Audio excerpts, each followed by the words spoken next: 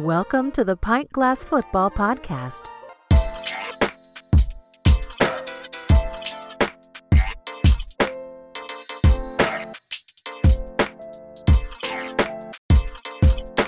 This is Pint Glass Football, drink beer, talk NFL and college football. I'm your host, Brad Fowler, and McKinsey Brewing is the official beer of Pint Glass Football. Follow them at McKinsey Brewing. Follow us at pintglassfootball.com. If you're new to the show, hit that subscribe button. What's up, PGF Nation? We've got another great show today. We're going to discuss some top free agents still available in the NFL, more college football realignment news. Does the NFL have a gambling problem? We're going to draft the top 8 corners in the NFL, plus draft grades for the AFC East, and a lot more to cover today. But joining me to break it all down, my co-host, Alex Higdon. Alex, what is going on? Hey, what's up, Brad? Another week. As I always say, we're getting into the dog days of summer. For whatever reason, the NBA doesn't know how to put together a good final so that everybody can stay entertained. But the good thing is we're here to entertain you in between and get ready for these dog days of summer. Oh, man, you're not kidding. Like, I'm really this is a football show, so I'm not going to go off topic here. But I've taken some shots at the NBA on this show, as you guys know. This NBA Finals, it's boring. I'm just going to say this is not a fun matchup at all. And I'm really going to be interested to see what the TV ratings look like after this finals, because I am imagining that the guys running the NBA offices right now are not that excited about the way this has gone so far. So, yeah, totally side note there. But we're talking football, the greatest sport in the world. The NFL, unfortunately, I'm not sure their NFL office is really excited to hear about this recent development here, Alex, because the NFL is investigating Indianapolis Colts cornerback and kick returner Isaiah Rodgers for possible violations of the league's gambling policy. Now, reports have come out and state that the sportsbook account was opened under the name of an associate of Rodgers, and that approximately 100 bets were placed on the account over an undisclosed amount of time, including on Colts games. Now, that's really a key piece of information. Now, the NFL, we know they've embraced sports betting in recent years, and they even have sponsorship deals with sports books. But it's a well-known fact to the players that the league explicitly prohibits players from betting on NFL games. This is not a secret. These guys are well aware of this. This is becoming a major issue in the NFL. Now this investigation is still going on at this time. So, we have to put that in perspective. We don't know exactly what's going to happen here. And by the time this episode airs, we might have further clarification on all of this. But Alex, I expect Roger Goodell in the NFL, if this report is true, I expect them to hand out some heavy-handed punishment. And I wouldn't be surprised if Isaiah Rodgers has already played his last game in the NFL. See, and here's the problem. You get involved, and let me be frank about this. I believe across all sports, I believe there's betting by the players, whether directly or indirectly, as it is in this case. So that let's just take that and move that to the side, because we're not, we know what's going on out here, right? But here's the problem. For the $25 to $50 range, what are you really gaining from that? Or do you have a problem that you feel that you need to place a $25 bet, let's just say, on the Browns and Jags in September? I don't know what you're betting on and what the gain is and from what you're looking for. That's the first thing. The second thing is, and this is, I'm always interested when I'm a big, huge crime buff, and I like to find out how they found out things. How did they find out what was in place? How did they find this out? Was the person that he had as his contact, was he mad and maybe tried to extort him and say, hey, if you don't give me more money, I'm going to go? Like, what happened?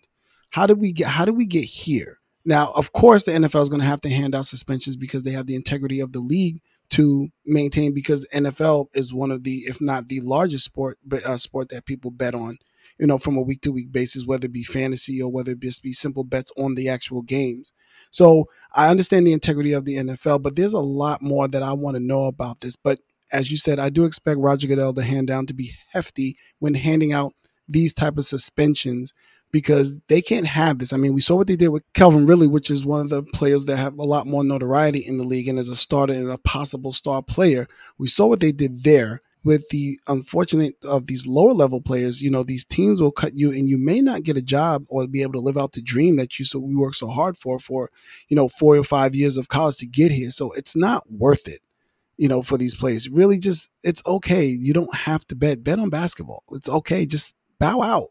He has a $5.3 million contract. I mean, and it says, well, I see one bet was in the low 4 figures according to the report. So, I can imagine even if you hit on every bet, it doesn't even equal up to what you're making or what you could potentially make in the NFL. So it's absolutely not worth it.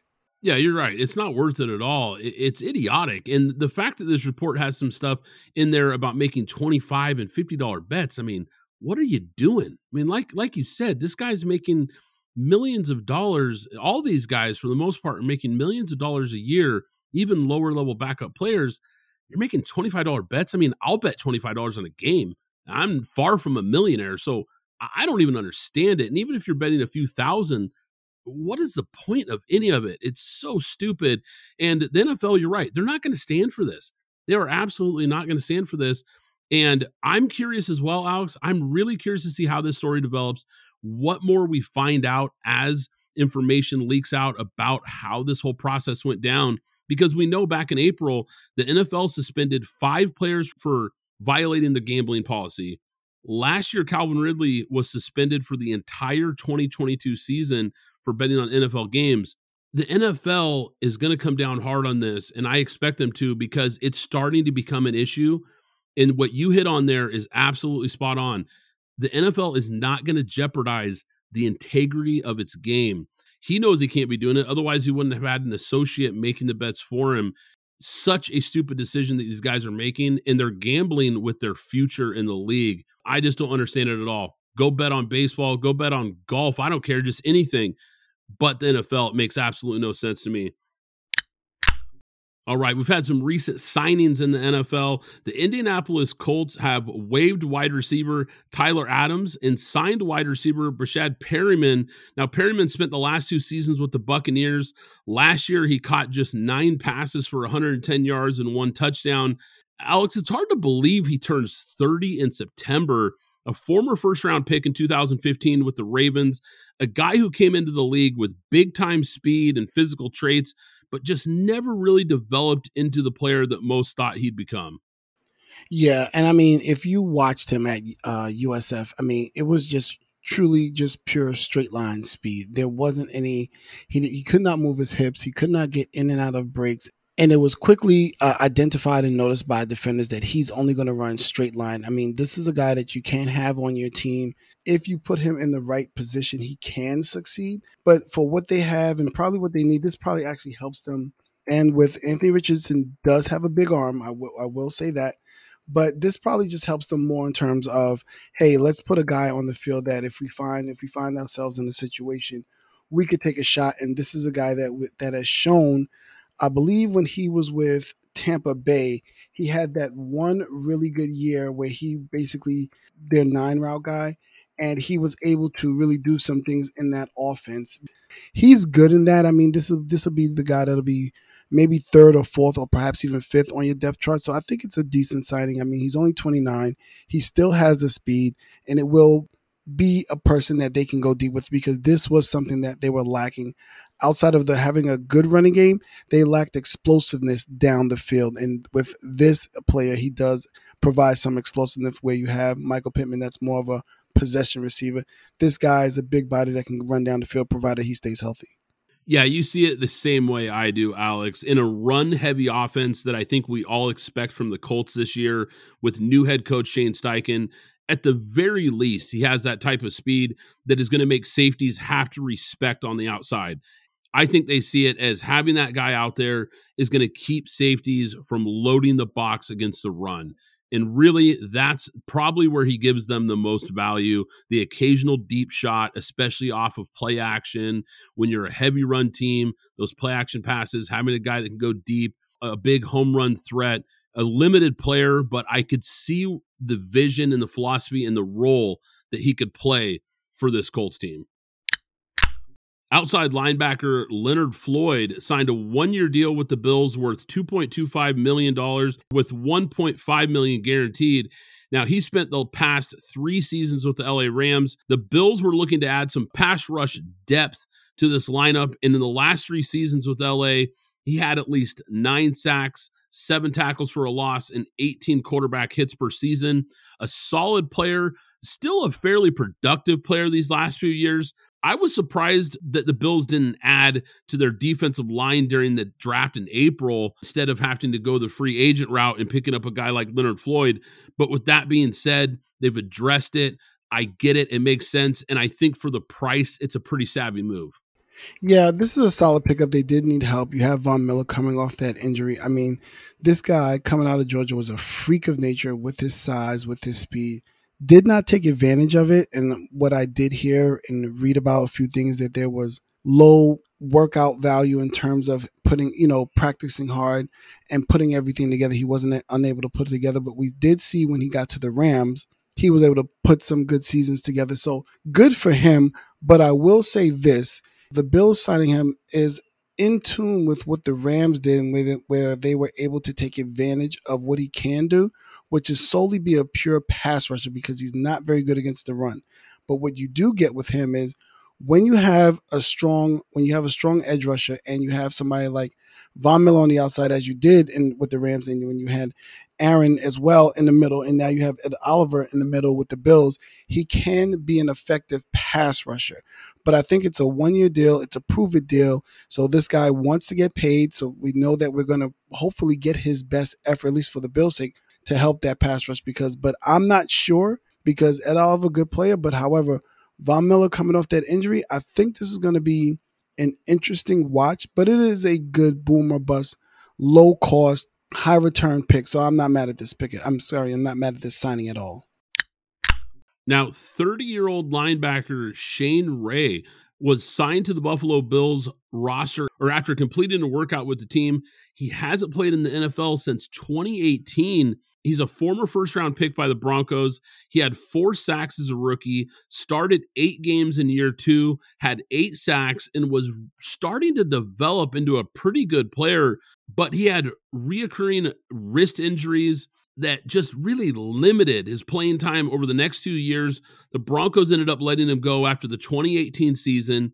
He signed with the Ravens, but never played, mostly due to injuries once again. He spent the next few years getting healthy and actually playing in the Canadian Football League. Now he's getting another shot in the NFL with the Bills. This is a really, really cool story about a guy who just never gave up, Alex. I'm pulling for him to stay healthy, make this roster, and hopefully make an impact for the Bills this year. Yeah, good for Shane Ray. I mean, these are some of these, we often hear a lot of the tragedies in the NFL, but here's one of somebody putting in the work and trying to get, a chance to come back. I'll just read a quick quote. He said, "I had to humble myself more than humble than ever before," Ray said following a recent practice from going to Canada and buying in. I can't act like there were days that I didn't walk in and I was like, bro, this is where I am. I was desperate for an opportunity. This is when you find out who people really are, when you're painted into a corner, the window's on the other side. What are you going to do? You're going to have to step through the paint. You're going to have to trudge through and make it to that window so you can find your way again. So kudos to him for trying to find his way and getting his way back into the NFL. This is really just the first step for him. Now he's here. Now he's got a chance to really prove himself again. And again, going back to what we just spoke about with Leonard Floyd, this is a guy that coming out of college was supposed to be a very good edge rusher. He had some issues. He had some injuries, and now he's working his way back. Now, if you can put the Leonard Floyd together, along with Ed Oliver, along with Von Miller, and let's say you put in Shane Ray situationally, you can really have something nice here, something really good here. With losing Tremaine Edmonds, you can really make up for what you get when you sign these 2 players, and with Von Miller coming back, you can really have something special with that Buffalo defense.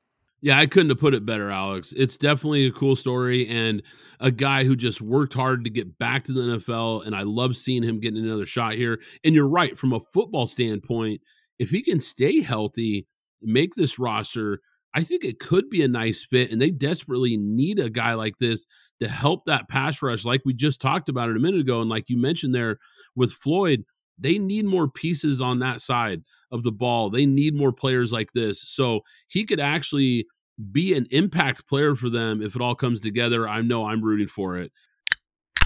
Now, we just talked about free agent signings, but there's still some pretty big names left unsigned. The big obvious name, the low-hanging fruit, is DeAndre Hopkins. We talked about him recently when he was released by the Arizona Cardinals. So he's kind of the obvious one out there. But besides Hopkins, who are some free agents that you're circling, Alex, that you think could make an impact for a team this year? How about one Kareem Hunt? This guy, he went through what he went through in Kansas City. He signed to Cleveland. He worked his butt off. He stayed out of trouble. Part of, more than likely, the best running back tandem in the league for about 2 to 3 years. I believe he's rebuilt his stock. Now, I do understand there's age and there's slight wear and tear here, but I think this is a very good player that should be on a team. And a team that I will simply point out, because I'm not too keen on where they are, is the Philadelphia Eagles for him. I know they let go of Miles Sanders. I know there's some belief there in Kenneth Gainwell. However, when you look at their depth chart as it stands right now, their starting running back is DeAndre Swift. That does not bode well for how that offense is currently set up. But why not go and grab a guy who's not going to cost you a lot, that you can bring in, that's a proven running back, until you figure out if Kenneth Gainwell, but then you have that stock there, you have that full stock there of running backs, and you have somebody like Kareem Hunt to assist in that running game, because I think they're going to have some issues. And there's a couple of teams, but I'll just go with the Eagles since they're in the Super Bowl bubble. That's a team that I would be interested in looking at Kareem Hunt and bringing him in and making him a player. Yeah, I like that fit a lot, especially for such a run-heavy offense. You can never have too many quality running backs. I think that'd be a great fit, especially at a team-friendly price that they'd probably be able to get him at. So that's a great pick. A guy that I've circled, Alex, is offensive guard Dalton Reisner. This is a guy with 62 starts under his belt. He consistently played above average since joining the NFL. Really solid player. But I think Reisner and his agent, I'm guessing the reason he hasn't signed is because maybe they overestimated his market value, because he's certainly worthy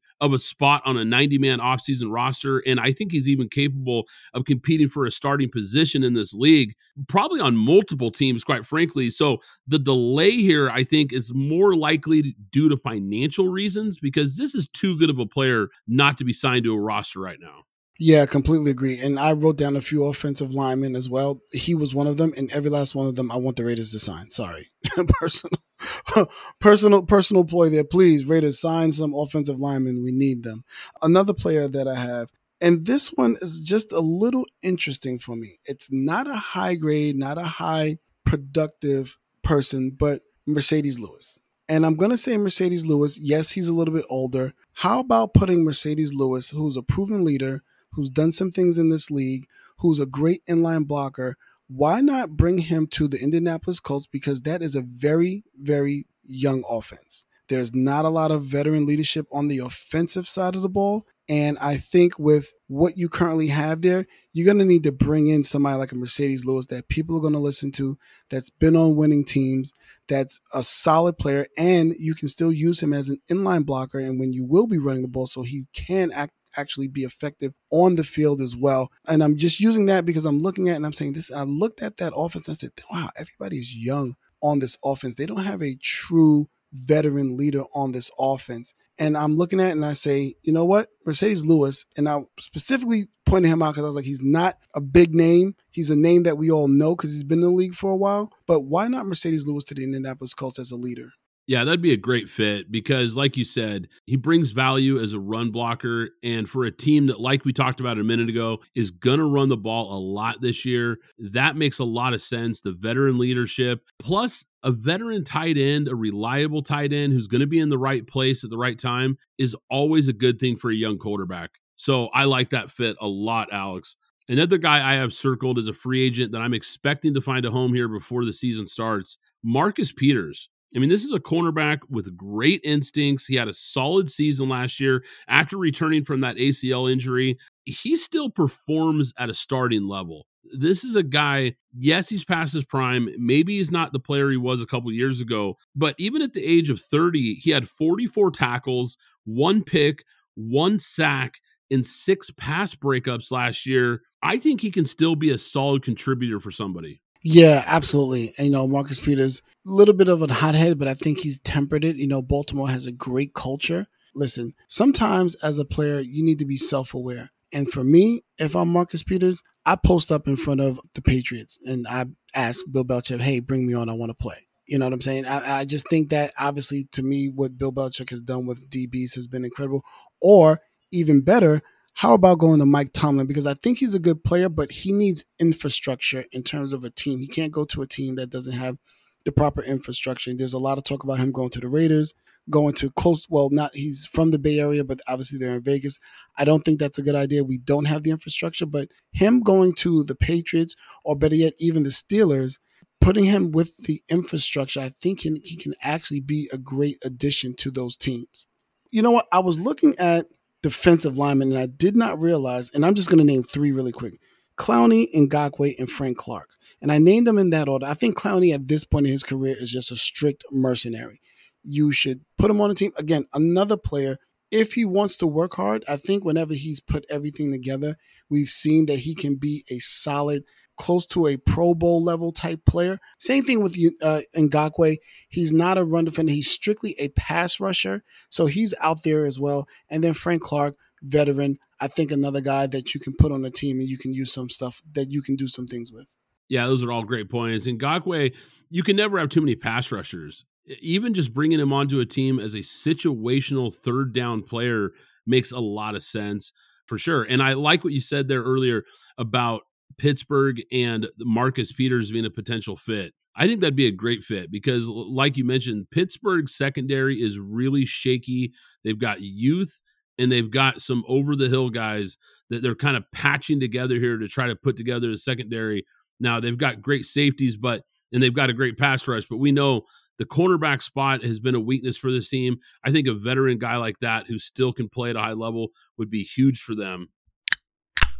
Now, last week, we talked about college football realignment, Joel Klatt making that big statement that kind of shook things up. We talked about realignment, how it's dominating the offseason news around college football. The next big move might just be Colorado and Arizona leaving the Pac-12 for the Big 12. This is being reported by James Parks of Sports Illustrated. Now, this is something that many media outlets have speculated about for weeks, if not months. These teams have been rumored to potentially be leaving the Pac-12, but with the Pac-12 media deal set to expire, I think many thought that they'd have a deal done months ago. I know I did. A lot of people thought there's no way we'd be this late in the year without a media deal in place. But every single day, Alex, that passes without word of a new deal, I think the rumors and the reports like this become more and more realistic. Yeah, so if I'm the Pac-12, I really have to take a look at myself and find out what's going on with me. Why is everybody defecting and trying to leave me? I mean, you just got Deion there at Colorado, and now they're already talking about going to the Big 12, and we already know the Big 12 is going to add BYU, Houston, Cincinnati, and UCF next season, bringing its total members to 14. So we know they're making a big play. And that's after with Texas and Oklahoma going to the SEC, coming up and going to the SEC. So they're really replacing what they're going to be not replacing to the magnitude, but they're bringing in a lot more teams to replace what they're going to be losing with Texas and Oklahoma. The Pac-12 needs to really take a look at itself and kind of figure out where they fit in here and stop the bleeding, because Joe Klatt he was on this early, and we spoke about it, if not last pod, maybe 2 pods ago. He's been talking about this. There's a really big shakeup that's going to be happening in college football, and I think it was just a little mustard seed, but now it's a full-blown watermelon, and we need to start talking about it a lot more.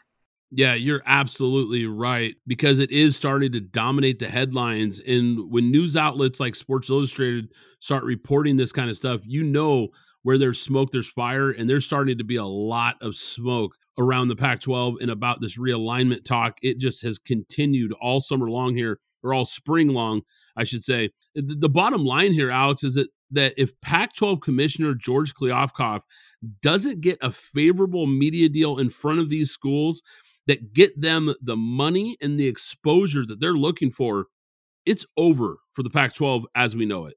That's the bottom line. Because this conference has been on life support since the LA schools announced that they were going to be joining the Big Ten. If two more schools like a Colorado and Arizona, if they decide to leave, the dam at that point would officially break and they'd all be looking for a life raft.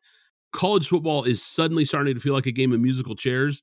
These teams are starting to look around and saying, we need to find stability. We need to find our chair, so to speak, because we don't want to be left on the outside looking in when the dust settles. Hey, PGF Nation, are you tired of the same old bland food at your tailgate parties? Well, let me tell you about my friends at the Tailgate Foodie, the seasoning and barbecue sauce company that specializes in elevating your tailgate and backyard cooking game. With their unique blend of spices and sauces, the Tailgate Foodie will take your taste buds on a flavor journey that you won't forget. Use code PintGlassFoodie for 15% off your first order at thetailgatefoodie.com. Zencastr is the ultimate web-based podcasting solution. It provides high-quality audio and video podcast production and hosting. With a full suite of professional tools, podcasters can seamlessly record, produce, and publish studio-quality content all from one dashboard. Zencastr's post-production process takes the headache out of audio production. Set the right podcast loudness and levels while reducing background noise with a click of a button. Coordinating all your guests to record in person is painful and tedious. Easily invite up to 11 participants per recording with one click. Go to zencastr.com/pricing and use my code PGFP, and you'll get 30% off your first 3 months of Zencastr Professional. I want you to have the same easy experiences I do for all my podcasting and content needs. It's time to share your story.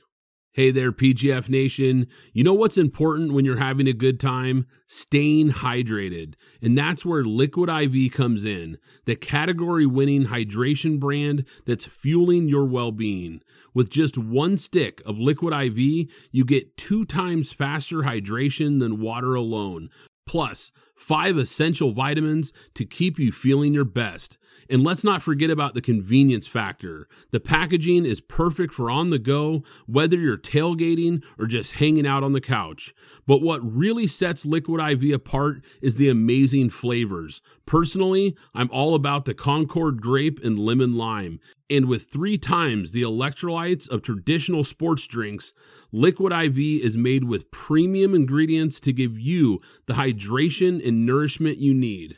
Get 20% off when you go to liquidiv.com and use code PGFP at checkout. That's 20% off anything you order when you shop Better Hydration today using promo code PGFP at liquidiv.com. So next time you're cracking open a cold one and settling in for the big game, make sure you've got Liquid IV by your side. Trust me, your body will thank you. All right, I thought it would be fun to do some NFL positional rankings, but we're going to do it with a twist here. We're going to draft the top 8 cornerbacks in the NFL going into the 2023 season. Alex, I'm going to let you start this draft. You're on the clock here. Who are you taking as the best cornerback in the league right now? I am going with Patrick Surtain. I love this guy's size, speed, intensity, tenacity. He can play press man coverage. He can play in the zone. He's not afraid to tackle. I just think he's a fine tool player in terms of, and if we look at rankings, he's probably not ranked number 1, but for what I like in my cornerbacks, Patrick Surtain fits the bill. He's the prototype for what I like in a cornerback. Yeah, Patrick Surtain, man, such a good player. He's not as flashy as some of these other guys, but just such a consistent, steady presence on the outside. Such a fundamentally good player. I have no problem with him going number 1. I know some people listen to this probably didn't expect him to go 1, but I don't have a problem with it because he was going to go high in this draft regardless. Really, really good young player who's developed into one of the best in the league.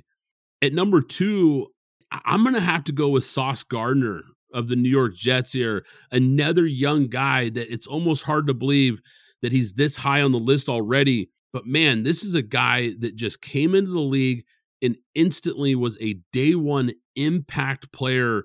If you want to look at the stats, he backs it up. You want to look at all the advanced analytics and all the numbers, he backs it up. If you just want to look at it from an eye test, long, athletic, disruptive, reads routes, he knows where to be in coverage. I mean, this guy is going to be a really good player in this league for a long time.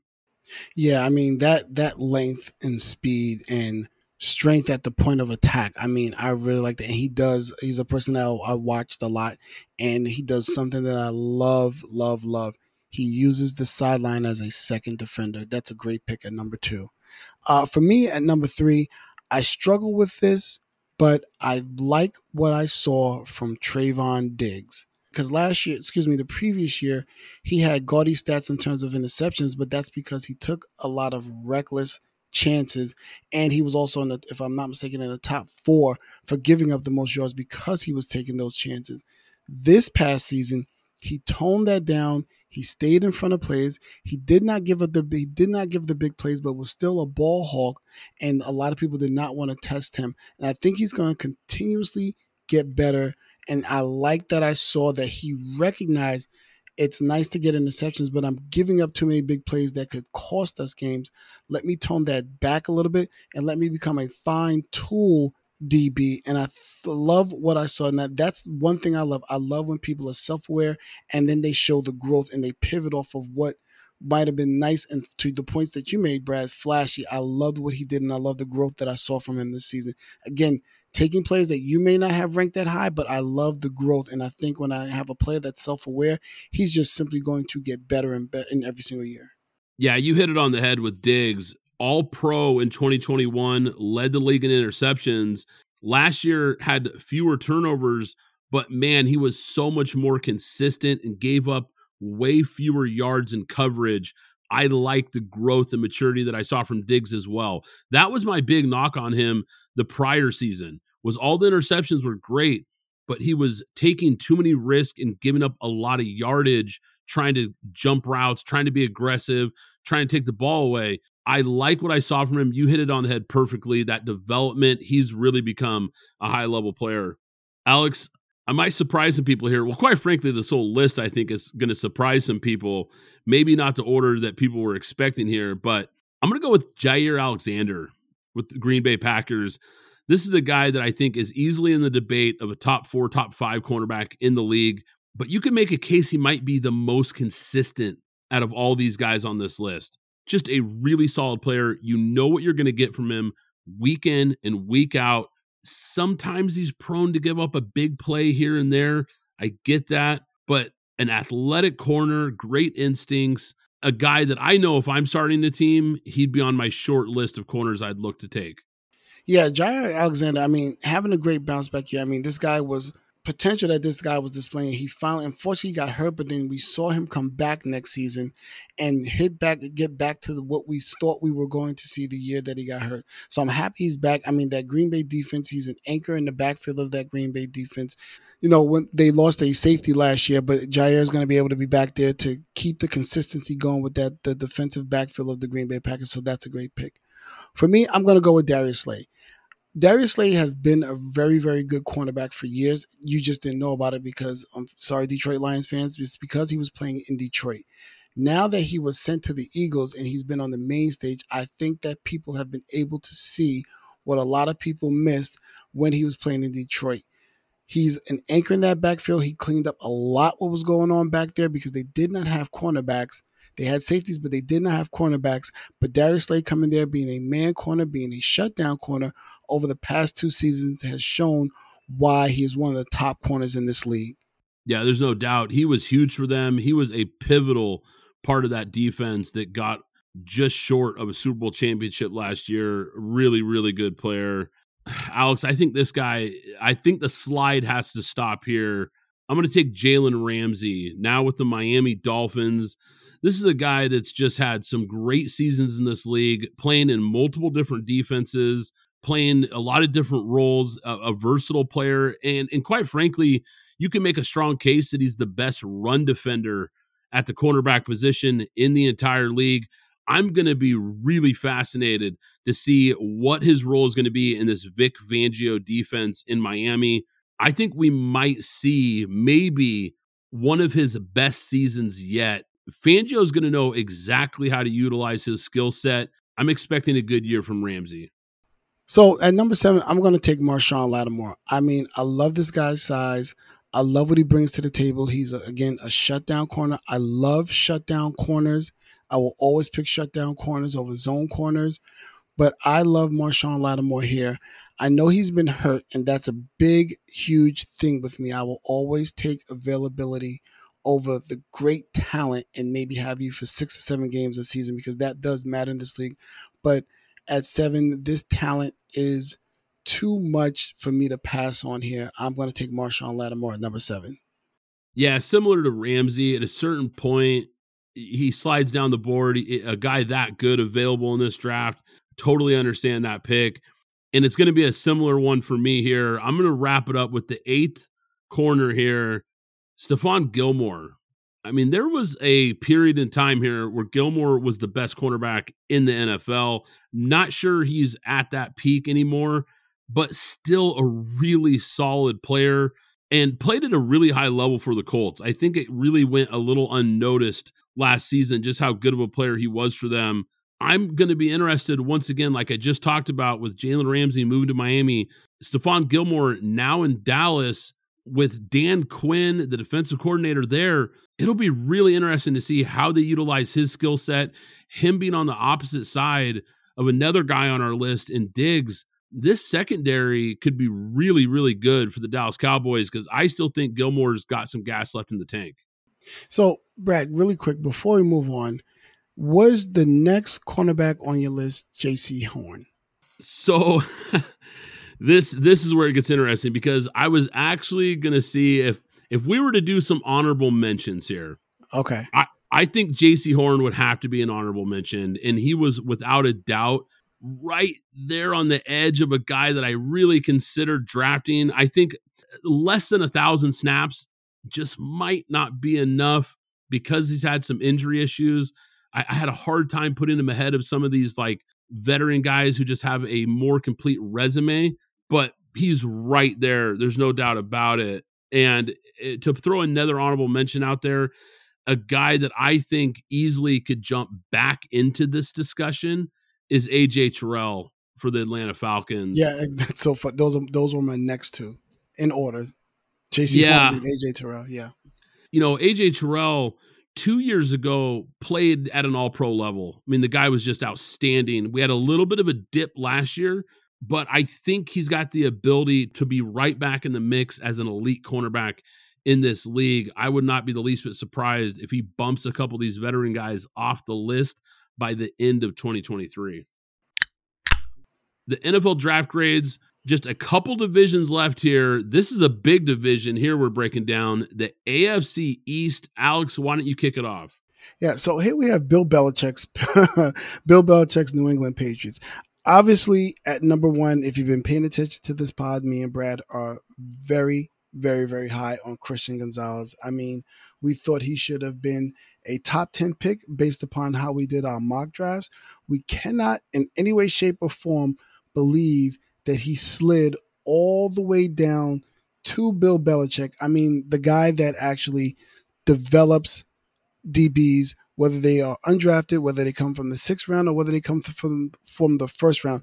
And now you hand over to him, likely from our perspective, the best cornerback in the draft. I won't go into everything that we love about him. I mean, if you want, feel free. We love the listens. Please go back and listen to basically every podcast because I believe we mentioned him in every podcast for the most part. With their 2nd round pick, they went with defensive end Keon White. From Georgia Tech. I was not very familiar with Keon White, but when I started to look at the tape, and then when I got to the measurables, I understood that this is a prototypical Bill Belichick player, a player that is multiple, that I can put anywhere on that defensive line that is going to stop the run and at times be able to get after the quarterback. I mean, when you look at what he did at Old Dominion and then what he did at Georgia Tech, tackles for loss. What does that mean? He's getting into the backfield. He's hitting the right gaps. He's beating his man. He's showing his strength. He has great technique, and he's getting into the backfield and disrupting plays. That's what Bill Belichick loves. He does not really truly care about sacks. He cares about disrupting plays, because when you disrupt plays, as I alluded to earlier, those DBs in the back get to make turnovers and have interceptions. So I thought that this is a great pick, prototypical pick for the Patriots. We have Marty Mapu from Sacramento State in the 3rd round. I am very confused about this pick. I am not sure who this player is. There is little to no tape on him. I tried to take a look at what NFL.com had to say. There's not a lot there, even in the strengths and weaknesses. This is a player that I would just literally have to put incomplete next to, because I don't think we know enough. And maybe Brad being on the West Coast, you can add some context to it. So, but I'll wait to hear what you have to say. Jake Andrews, again, a player that I'm not aware of a lot. But one thing we can say about Bill Belichick, he knows how to draft defensive linemen, he knows how to draft cornerbacks, and he knows how to draft offensive linemen. This is a pick that I would lean more to. You know what? He simply knows what he's doing. Then it kind of gets a little weird here. Chad Ryland, probably the best place kicker, or if not, maybe the second best place kicker in the draft. They drafted him in the 4th round. I'm going to assume it's just a need, and they needed to draft him. So in the 4th round, they had 3 4th round picks. So maybe this is a value pick for them in the 4th round, since they had so many. And then, as typical Bill Belichick, he went back to that offensive line with the 4th and the last of the 4th round, and then the top of the 5th round with Sidney Sal and Antonio Mafi out of Eastern Michigan and UCLA, respectively. But here's the pick that I really want to talk about. Kayshon Boutte. Now, throughout the entire Bill Belichick tenure, they have had issues drafting wide receivers. Here's a wide receiver that I think might have a chance to succeed in terms of the wide receiver draft resume of Bill Belichick and the Patriots. This is a guy that's a fine-tool player. He was not the number one. He was supposed to be the number one, but he was not the number one at He was not the number one at LSU. But he has all of the traits of a solid NFL receiver. And now you have him. You have Tyquan Thornton. You have Mike Gesicki. You have Hunter there as well. So you have a 2 tight end set that Kayshon Boutte is going to see a lot of single coverage that I believe that he can beat. And he can finally be one of the success stories of the wide receivers drafted by Bill Belichick. However, overall, because there's so much here that I can't really place my hand on, I have to give them a C+.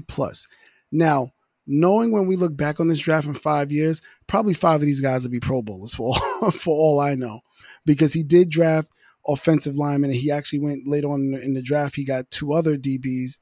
And again, I've alluded to that he is, excellent at developing and drafting DBs, whether they come from undrafted or they're lower round.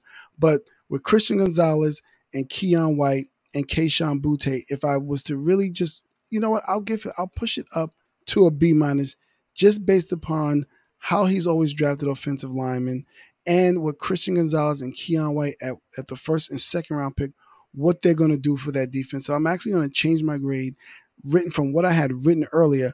I'm going to move it to a B- simply because I trust Bill Belichick when it comes to these offensive linemen so much, even if I can't pinpoint what it is. Yeah, a lot of great points there, Alex. I mean, Christian Gonzalez at pick number 17, and they traded back to 17, and you get arguably the best player in this draft. Ridiculous value. I don't know how they pulled that off. To me, that is just not only their best pick, a great pick, it's the best pick in the 1st round, period. So I give huge points for getting Christian Gonzalez where they did. Nobody in a million years thought he'd fall outside of the top 10, let alone outside of the top 15. Just crazy. Keon White, good player, makes total sense. I think he fits what they do. You mentioned Marte Mapu, linebacker from Sacramento State. I'm on the West Coast, but I'll be honest, I don't watch a whole lot of Sacramento State football, just to be frank. But the one thing I do know about this guy is that he was a standout at the Senior Bowl. And even though he didn't get invited to the Combine, I think that's where he started rising up draft boards. And I do remember hearing some analysts talking about he could be a guy to watch for in this draft. So he had a little buzz going into this draft by some analysts, and not a total shock that he went where he did. I'm with you on a lot of these small school offensive linemen. He just has a track record with those guys. He tends to hit on those types of players a lot. Hard to knock those picks. He really beefed up this offensive line in this draft class. And if a couple of these guys pan out, and I think they will, this could be a really good draft. I thought taking a kicker in the 4th round, Chad Ryland, was interesting, but they moved up to get him. Clearly, they were really high on this kid, and he was the best kicker in this draft.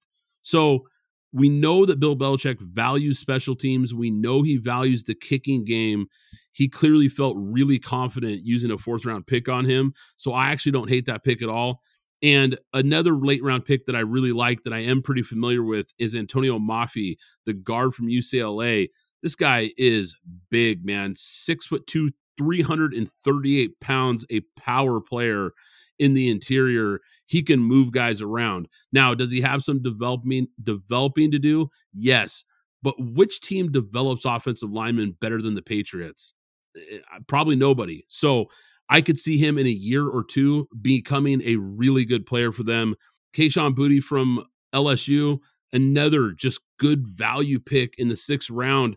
It's hard not to be impressed with what the Patriots did here. I was thinking A minus the whole way, B plus at the worst. I was really, really impressed with this draft from the Patriots. All right, let's jump to the Miami Dolphins. Now, they took South Carolina cornerback Cam Smith with the 51st overall pick. If you guys remember, they had to move some draft capital in that Tyreek Hill trade. So their first pick wasn't until 51st, but I really like this pick. This is a guy who excelled in zone coverage in college. He was a lockdown corner in the SEC, 4.43 40-yard dash. I had a late first, early second round grade on him. At 51, I think it's good value. He's long. He plays outside, great instincts, shows great anticipation, a guy who jumps routes, attacks the ball at the catch point. Not great in man coverage. I think that's probably the biggest red flag for his game. But in a zone-based scheme, I think he could be a really good player. Their next pick was Texas A&M running back Devon Achane. This could be one of the steals of the draft, Alex. I expected him to go much earlier than 84th overall. Big-time speed and a weapon in the pass game. Now, he's small by NFL standards, but he's actually a really tough runner between the tackles, surprisingly, when you watch his tape. He's got a quick cut first step, explosive first step, pull-away speed. This guy is going to be a home run threat every time he gets the ball. I really like that pick. Now, later they took Stanford tight end Elijah Higgins at number 197. This is a big slot receiver, nice speed. He's a crisp route runner, good field vision. Another guy that I think is just a really solid pick at 197. Now, he was a tight end in college, a little undersized to play tight end at the NFL level. But like I said, I expect him to be more of a big slot possession receiver. And quite frankly, that's something that this team needed. They've got all that speed and all those playmakers on the outside. Having a big target over the middle, I think, really fits a need for this team. Now, in the 7th round, they took Michigan offensive tackle Ryan Hayes. Just great value in the 7th round. I mean, this is a 2-year starter at left tackle for Michigan, which was one of the best offensive lines in college football the last couple of years. He's big, he's athletic, he can pull and pick up blocks in space. Going into this draft, Alex, I think their biggest needs were offensive line, tight end, and running back. Now, I know Elijah Higgins isn't a typical tight end, but I think he can kind of fit that big target role for them. They filled all those spots, and I think they got some great value picks along the way. There's not a single pick that I didn't like for the Dolphins. I'm going to give them a B+, Alex. Without a first rounder, I have to knock them down from an A. But I was really impressed with what the Dolphins did in this draft. Yeah, Brad, I agree. I mean, with the limited amount of picks, I mean, I think they addressed what they needed to address with Cam Smith. I mean, listen, you're going to have Vic Fangio back there. You have Jalen Ramsey back there. I mean, if Vic Fangio signed off on this pick, then I'm signing off on the pick. I mean, this to me is one of the best defensive mind of at least the last 20 years that we have in the league. And I trust everything that he had. HN, at 5'9", 180, I mean, what is this? This is a one-cut running back. Will put his foot in the ground and hit in that zone run scheme that they're going to run. He is going to get north and south quickly, and he can catch out the backfield as well. Elijah Higgins, when I was looking at him and I was watching him, I said, oh, okay, he's a wide receiver, so this is interesting. But that size immediately said tight end to me. And when I looked at the depth chart, here's Elijah Higgins, though listed fourth on the depth chart behind Durham Smith, Eric Starbert, and Tyler Croft. I'm sure he'll be able to move up and they will find some plays for him to get on the field. Because like you said, those hips, how they moved. And if you watched him, he was very smooth in and out of those breaks and he's where he's supposed to be. And he does catch. He's a high point ball catcher as well. So I think that that bodes well for them in this offense, provided they actually use him, because they did have a very good tight end in Mike Gesicki. From my perspective, they simply did not use him. But he will have time to develop. As I said, currently he's fourth, but he can easily move up that depth chart as training camps open. Ryan Hayes, I mean, Michigan, they kind of have this thing for nasty offensive linemen. It's an okay pick. I think it's a developing pick. For me, he's just a little bit light in the pants. I mean, under 300 pounds. But I think they can put some weight on it, and he's going to have some time to develop in that offense playing behind somebody like Terrence Armstead. So perhaps he can pick up some things and be a potential contributor, whether he's a swing tackle or anything in that sense. So I do like this draft, and I am in agreement with you. With only 4 picks, I believe that they addressed a lot of what they needed in the draft. The Buffalo Bills. I have a lot to say about the Buffalo Bills. But specifically on this draft, at number 1, drafting Dalton Kincaid. He is the prototypical 2023 tight end. I mean, a guy that you'll be able to split out wide, that has some speed, that can get north and south, that can catch the intermediate routes as well. And in that offense, along with Stephon Diggs, he should be able to see a lot of balls coming his way, and he should be able to gobble them up and have possibly be in running for Offensive Rookie of the Year, the way that offense is set up. So, great pick for them.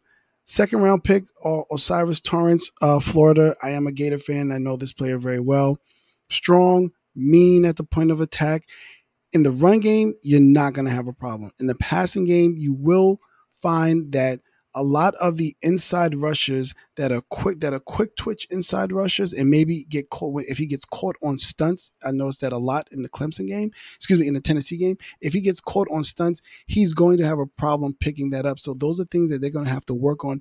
And for the Buffalo Bills, this was an absolute position of need, being that they lost so much on their offensive line. Dorian Williams, we know with the exit of Tremaine Edmonds, they needed to fill the gap with the player, even though they moved Matt Milano over. But Dorian Williams, I like the production that he gave us at Tulane. I mean, he was fast. He was getting into the backfield. He's actually able to get a few sacks as well. And I think this player can actually contribute immediately how the Bills are currently set up. I think this is a player that's actually going to see action often and early in that Buffalo Bills offense. Justin Shorter in the 5th round. I want to talk about this player again, not simply because he's from Florida, but I think they got a guy that they've been looking for. They lost Isaiah McKenzie in the offseason to the Colts, I believe. And this is a guy that can slide in. He knows what he's supposed to be doing. Because of the way the offense was run by Tom Chase, the offensive coordinator at Florida, and Anthony Richardson not being able to pick up as much as the playbook he could at the time, he started out strong, but then as the entire Florida team did offensively, he waned towards the back end of the season. So what you saw in Florida, he's actually a better player than that. It was just a simple fact that they could not get more of the offensive plays on the field for him, just given the development of Anthony Richardson and everybody at the same time at the speed that it was moving. So I think they actually found a gem in the 5th round. I will lean to you, Brad. I know Oregon State, perhaps you know a little bit more about Alex Austin, but again, they did in the 7th round, Alex Austin, the cornerback. And then in the 7th round, they also did get another offensive guard. And as I mentioned again, they did lose the right side of their offensive line. So they did address those needs. However, because of what I'm watching with them and They did not use Dawson Knox, who I think is a solid tight end. He's not Dalton Kincaid. They're trying to expand on the offense more, and I know they needed another wide receiver, or rather another receiver at the time to go along with Stephon Diggs, and they did lose one as well. I just really, really, truly thought they should have maybe gone offensive tackle, and at the time, you had Antoine Harrison from Oklahoma available, and I just feel that if you have to protect your quarterback and you lost so much on the right side of that line, that you really need to step up and pay attention to that, because they did not address it in offseason. I mean, well, they addressed it with one player, David Quisenberry, but he's really just a career backup. But having Dawson Knox there, and he was underutilized from my perspective, and having another offensive tackle available to you at that point in time. And we went through this entire offseason with the coaching staff, Sean McDermott, saying they want him to run less, they want him to do things differently. You had an opportunity to do a lot of different things that I felt that they did not do and they did not address, even coming down to cornerbacks as well, because they have other issues there. But I won't go on an entire Buffalo Bills diatribe at the moment. But I will say they at least addressed the receiver situation, and they did address the offensive line situation. So I'm going to give them what I like to call a soft B, which is a B- in this draft. I really wanted to kill them, but I can't. But I will wait until we get to our division rankings to really tell you how I feel about the Buffalo Bills. I think PGF Nation's starting to get the hint, though, Alex. You've already made the claims this team is not making the playoffs. Maybe this draft class helps keep them in that mix, but I know you're not very high on this team. I was pretty high on this draft class, though, and I love Dalton Kincaid. I think he was one of the best first-round picks in this entire draft. Elite hands. Not good hands, elite hands. This guy is a big-time playmaker. Now, he's not going to help much as a blocker, but you want to talk about a flex tight end who can really cause some damage over the middle of the field and up the seam. He is going to be a instant day one impact player. I thought that was a great pick, and quite frankly, I just don't think that they thought he'd be available at 25. I know I was shocked. I thought he was a top 15 prospect. For him to be there, I think is just tremendous value. I like Osiris Torrance. I get what you're saying as far as a pass blocker, but he did only give up 2 sacks in college. So maybe a little underrated as a pass blocker. I'm not questioning, your take on him. I know you watch more Florida football than I do, but he definitely is a really good run blocker. And I think this is a team that's going to run the ball more. I think they're going to switch their philosophy and try to establish more of a run game outside of Josh Allen. So I kind of understand the philosophy of getting a big, nasty run blocker up front. Justin Shorter, the other player from Florida, I just like this guy's size, speed combination in his hands. This is a guy that rarely ever dropped a football, only had 3 drops in his 3 seasons at Florida. So a sure-handed guy with size and speed, I think, is always a great value in the 5th. You mentioned the cornerback from Oregon State late in the 7th round. I think it's a good value pick. Now, the only reason he's available there is he ran a 4.55 40, which isn't terrible, but it's not that elite NFL cornerback speed that scouts are looking for. But the guy's 6'1", 191 pounds. So he's a guy that can play in a lot of different coverages. I think he's going to be able to play inside and outside, depending on matchups. I think it was a really good value late in the 7th, because I would not be surprised if this guy made an impact on special teams and maybe even saw some playing time in some dime packages, maybe some quarter packages, things like that. I could see him getting on the field a little bit this year as well. I like what the Bills did in this draft. Yeah, Alex, I think a B is fair. I'm definitely in the same range. I might have bumped him up maybe a little above that, but overall, I'm totally in the same belief as you. Maybe not an absolute home run draft, but a really solid draft for the Buffalo Bills. All right, let's wrap this up here with probably the most talked about team in the entire NFL this offseason, the New York Jets. Now, offensive tackle was a big need for the Jets in this class, but 4 of them were already off the board before their first pick at 15. The Steelers traded in front of them and really took the last first-round prospect at tackle. So that forced them to pivot in this draft. But with that being said, I love the pick. Will McDonald, a player that I mentioned on some earlier episodes when we were doing some pre-draft coverage. I'm really high on this guy. I think he is an outstanding player. I think he's one of the best players in this first round.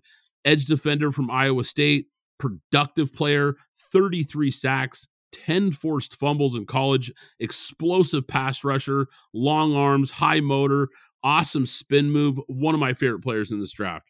In the second round, with the 43rd pick, they took Joe Tippmann, the center from Wisconsin. They missed out on a top tackle in round 1, but I like what they did in the second round, still addressing the offensive line. This is a guy with a high football IQ. He makes all the calls at the line of scrimmage, athletic guy who can play in a zone blocking scheme, or he can pick up defenders. He's, like I said, he's athletic, moves his feet well. He has the size, the strength, and the IQ and athletic ability that I think is going to make him a day one starter for sure. The only knock that I have on this pick, Alex, is John Michael Schmitz was on the board. And I think he's the best center in this class. The center that ended up going to the other New York team, the Giants. We talked about him when we did the NFC East. Now, Tippmann was my number 2 ranked center. It wasn't a huge gap as far as how I had them ranked. Clearly, the Jets liked Tippmann more, so time will tell which New York team got the better center. I don't hate the pick, but like I said, I would have gone the other direction there. Now, in the 4th round, they took Carter Warren, the offensive tackle from Pittsburgh, almost 6'6", 310 pounds. He has the size and length that teams are looking for. 7-foot wingspan. Gotta love a long-armed guy at the offensive tackle position. Now, he's a better pass protector than he is a run blocker, but he has the size and strength to get better in the NFL. Red flag for him is he's got slow feet and he plays a little too upright at times. I'm not quite sure he's a starter. I think more than likely he's a backup player, but I think he has some developmental upside. In the 5th round, they took Israel Abanikanda out of Pittsburgh, the running back out of Pittsburgh, 5'10", 215 pounds, big time production at Pittsburgh. I mean, this guy ran for more than 100 yards in 9 of 11 games last season with 20 rushing touchdowns. If you guys remember last season, he was one of my players that got my college football helmet sticker one week because he put on an absolute show. He's a one-cut, decisive runner, plants his foot, hits the hole, high-end acceleration, top-end speed. He can pull away in open space. Doesn't have the best field vision at times. Not a guy that's going to be a valuable third down back because, quite frankly, he's just bad in pass protection. But tremendous value in the 5th because he's the guy that's going to be in the rotation. He's going to be a contributor day one. I like the flyer they took on tight end Zach Kuntz from Old Dominion. He was a guy that was really impressive at the combine. I like this class, Alex. Really solid group by Joe Douglas and the New York Jets. I think they added some nice pieces in this class. Not an absolute slam dunk, but I'm going to give them a B+.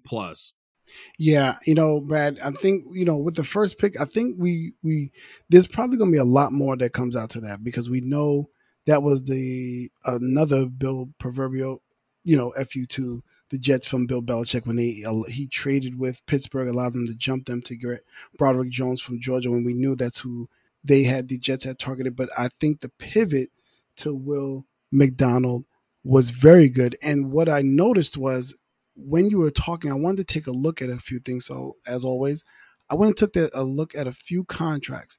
This fits the timeline of the youth of what they have.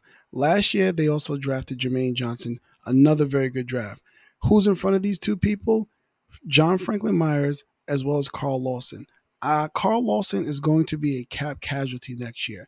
And when he becomes a cap casualty, now you have either Jermaine or Will who can step right in and the other can be on the back and as a swing defensive end to have that nice rotation of those defensive ends as we did see with the Eagles and what it did for them, because we know the number one thing that the Jets are doing this offseason, they're going to have to sign Quinnen Williams, who's going to have one of the top 3 defensive tackle contracts in the league. So I'm looking at that. That was a very good pivot because we know that's what they wanted to do there.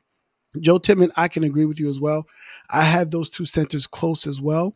and having a good center that can call the line plays, as you mentioned, and pull and do the things that they need to do, especially with the player that they drafted in the 5th round that I'll talk about in a moment, but also bringing in Aaron Rodgers. This guy is a guy that'll mesh with Aaron Rodgers, that will be able to, he's from Wisconsin. We know how Wisconsin does with their offensive linemen. They tend to put very solid offensive linemen in the league.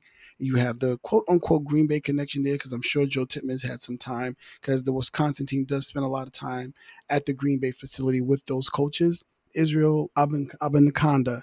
And I think what we are going to see now with a healthy Breece Hall, they still have Michael Carter, and now you bring in this high-productive player.